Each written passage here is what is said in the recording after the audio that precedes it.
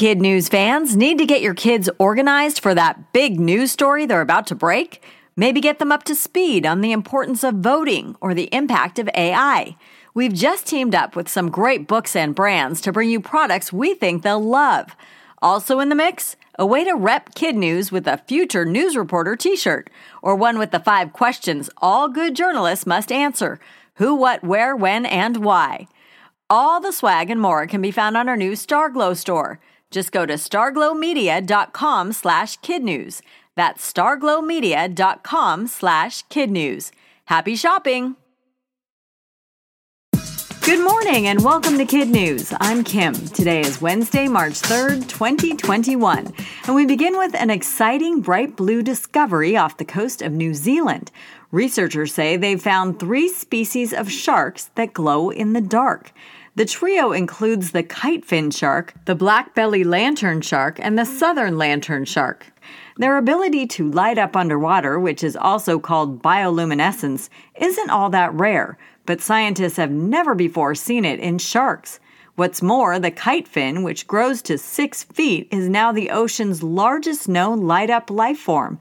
All 3 spend their time in the pitch black of the twilight zone, which is between 600 and 3,200 feet below sea level, and too deep for the sun's rays to penetrate. No one knows for sure why the sharks glow, but biologists suspect their blue hue might help confuse potential predators and/or illuminate the seafloor to help them find dinner. Dr. Seuss has decided to take a dose of socially correct medicine. The company that manages his series announced it will stop the printing presses on 6 books because of hurtful and racist pictures. The titles include If I Ran a Zoo, and To Think That I Saw It on Mulberry Street, McElligot's Pool, On Beyond Zebra, Scrambled Egg Super, and The Cat's Quizzer. Dr. Seuss Enterprises says it intends to make sure the entire Seuss line respects all communities and all families. The ever-popular Cat in the Hat has also received criticism, but it will continue to be published, at least for now.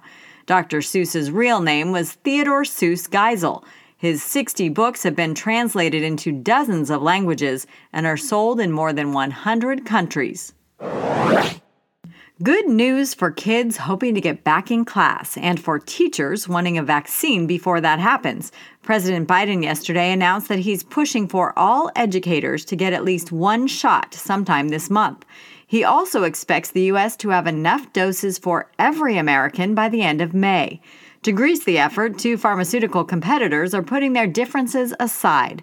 Merck now says it will help rival Johnson & Johnson produce its coronavirus vaccine to get more shots into more arms faster. So far, 15% of the U.S. population has received at least one of the 3 available drugs. 2 states aren't waiting for the other 85. Effective today, Mississippi is mask-free and 100% open. Texas says it, too, will be back to business as usual by March 10th. We all know about hurricanes on Earth, and we also learned this week that some of next year's will be named after characters from the movie Frozen. But now comes word that hurricanes also happen in space. Instead of water, though, what rains down is electrons. The out-of-this-world plasma storm took place hundreds of miles above the North Pole back in 2014 and lasted nearly 8 hours before breaking down. Scientists knew that these kinds of events took place on Mars, Saturn, and Jupiter, but this is the first time a space hurricane was confirmed in Earth's upper atmosphere. In other Kid News notes, weather buffs might someday get to see one of those space hurricanes from above. A company called Orbital Assembly plans to start building a 400-person floating resort in 2025, with the hope of opening its space doors to guests by 2027. McDonald's is also taking a page from the future. In a few select locations, the hamburger chain is testing artificial intelligence in the drive-thru lane. Instead of a human taking your order, don't be surprised to hear a computerized voice that sounds a whole lot like Alexa or Siri. And finally, what could be called breaking news from Antarctica. A chunk of ice larger than New York City has fallen off the Brunt ice shelf. It's a natural process known as calving, and scientists have been expecting it for years. In fact, the British Antarctic Survey team even moved their research station inland a few years ago to make sure it wouldn't get carried away if and when it happened. Because the baby Berg is still floating, the National Snow and Ice Data Center doesn't anticipate changing sea levels. But experts say they will keep their eyes peeled for where the unpredictable ice cube travels. It may drift away or hang around the shelf for a while. And that's it for Kid News this morning. Now, our Kid News quiz.